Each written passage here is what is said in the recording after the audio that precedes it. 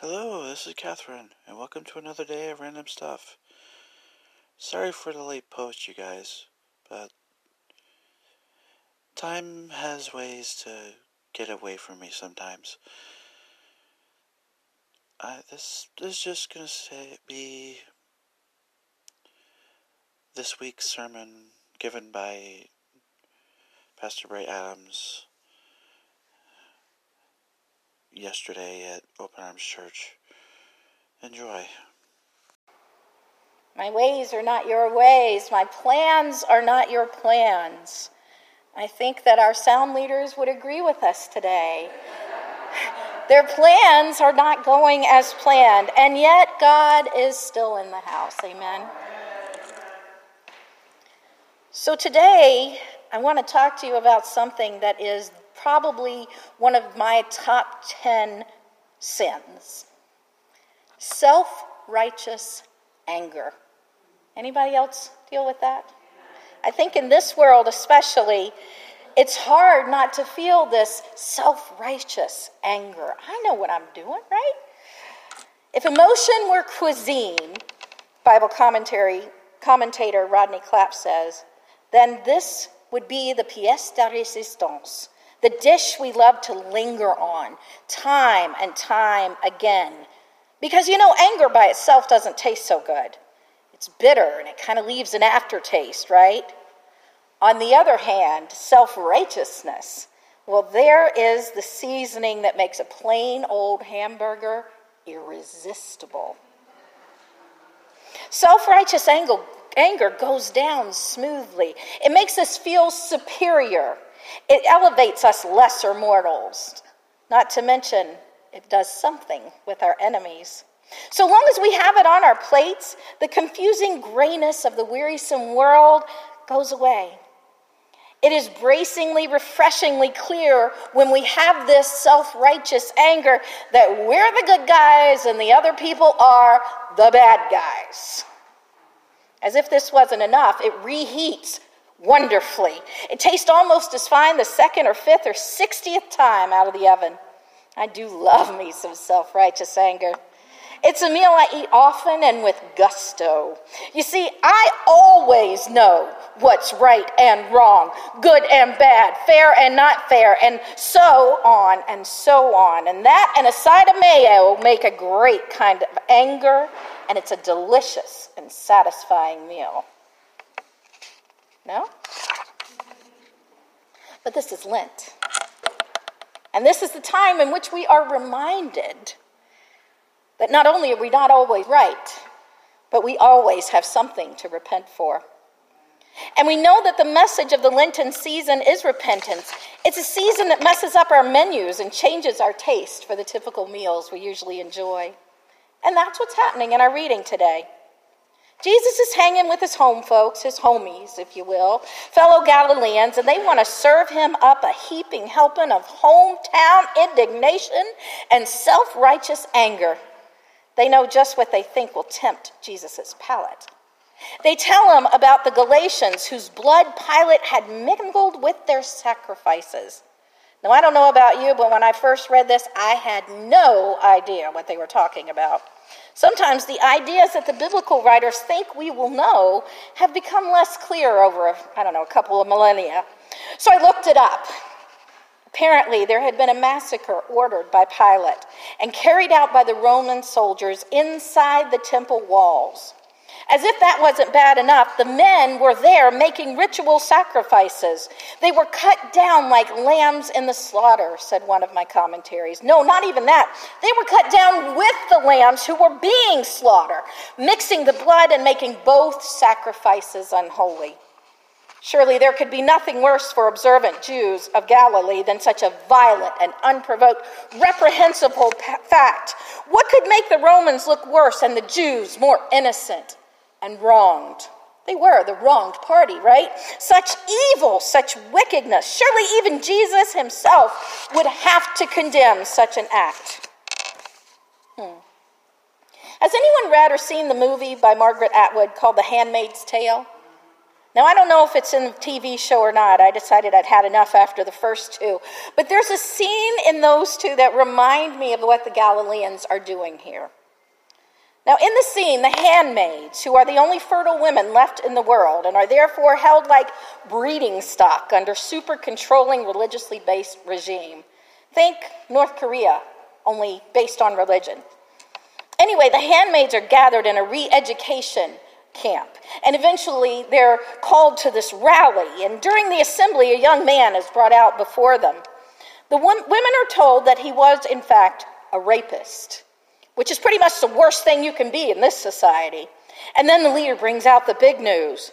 The rapist attacked a handmaid, a breeder, and then the pièce de résistance, and she was pregnant. The women in the crowd shriek in anger and scream for revenge as the tyrant adds the piece that brings them over the edge. The baby died. The person on stage can barely be heard over the frenzied crowd, demanding that the man be turned over to them.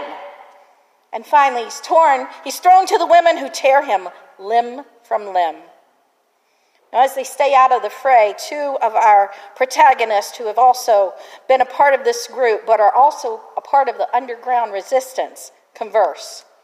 One says to the other one very quietly that the man was actually a valued member of the resistance. You see, the leader would have probably had to dispose of that man herself had she spoken the truth about his crimes, standing up against the state. Sound familiar? Jewish leaders making their case to the Romans. They might have had to clean up their own mess. And at the very least, the Jews wouldn't have had such an appetite. And the women would not have had such an appetite had the story been different. That was a movie.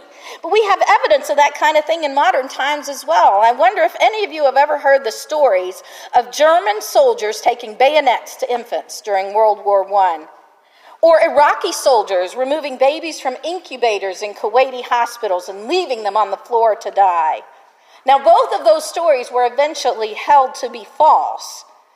But when these rumors became news, there's a little tolerance for the person who says, hey, you know what? We should wait for some proof. We need an investigation. We need our sources checked. In fact, the one who asks for such things in those times is often considered a traitor. Am I right? Disloyal to his country. Have you ever heard that saying that people who eat sausage don't want to know how it's made?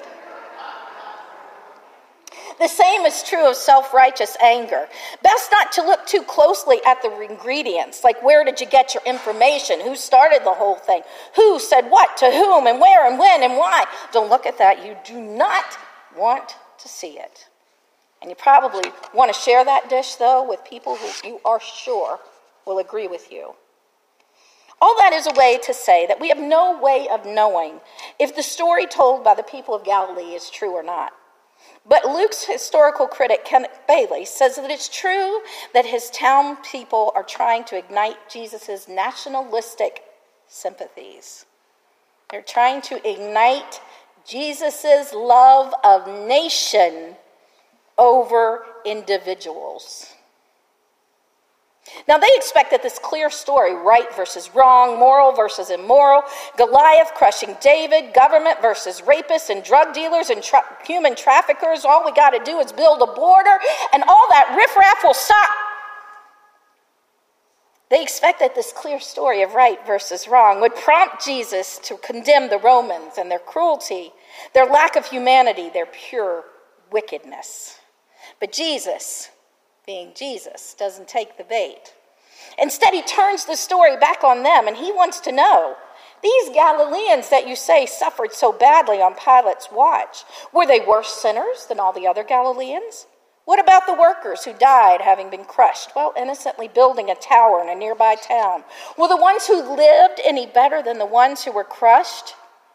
Jesus says, no, I tell you, but unless you repent, you will perish just as they did. Now notice what I'm saying here. Jesus never says a word about the Romans. And he certainly doesn't forgive them or say what they did was okay, or that their oppression is anything but oppression.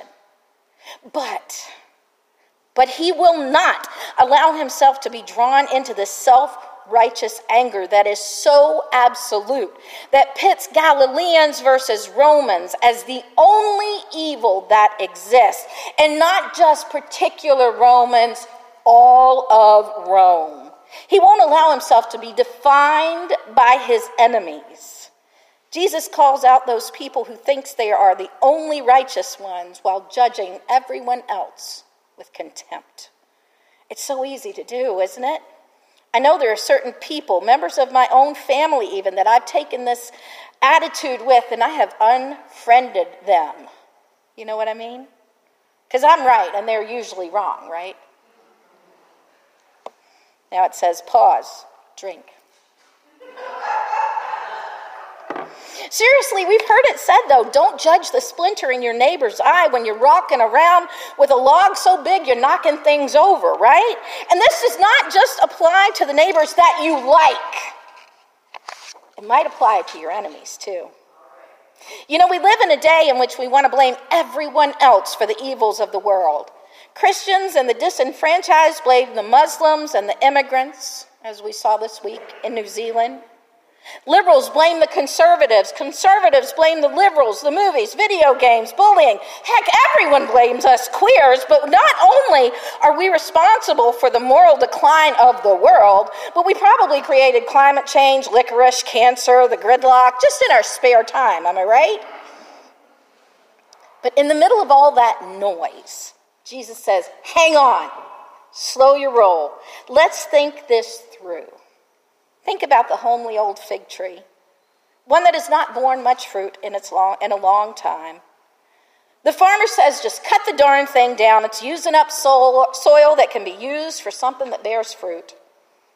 But the gardener wants to give it just one more chance. Let me aerate the soil. Give it some good manure, or as the children said, poop. Do everything I can to make it grow. And if it doesn't in 1 year, then we can chop it down. So just when we're feeling all high and mighty, like we're the only people on the moral high ground, like we're ready to knock evil back where it came from with our flattering self-image, armed with right on our side, wrong is over there, Jesus knocks us back down to earth, covers our high and mighty attitudes with exactly what it should be covered with, manure. Or as the children would say, poop, and hands us a mirror to see ourselves clearly. He reminds us with talk of a scruffy tree that's taking up valuable real estate, that it is not we who are meant to judge. We cannot cast the first stones. It is us. We must repent and look to God. Jesus says, ask yourself if you're like the fig tree. Are you bearing fruit, or are you taking up space? And if you're taking up space, what are you doing with the space that you're taking? What are you doing to further the dominion of God?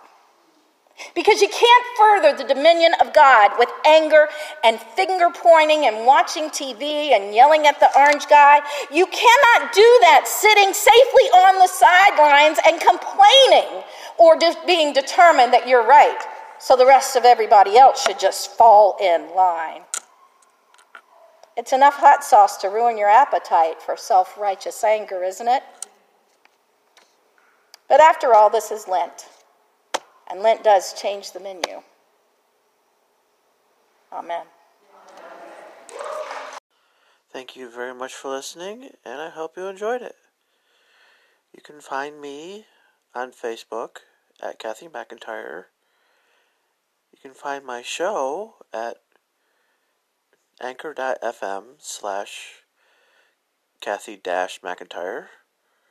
You can find me on Google Podcasts, Spotify, and Stitcher. Search for Catherine's Random Stuff. And you can contact me at kathymc32575 @gmail.com. And I'll talk to you next week.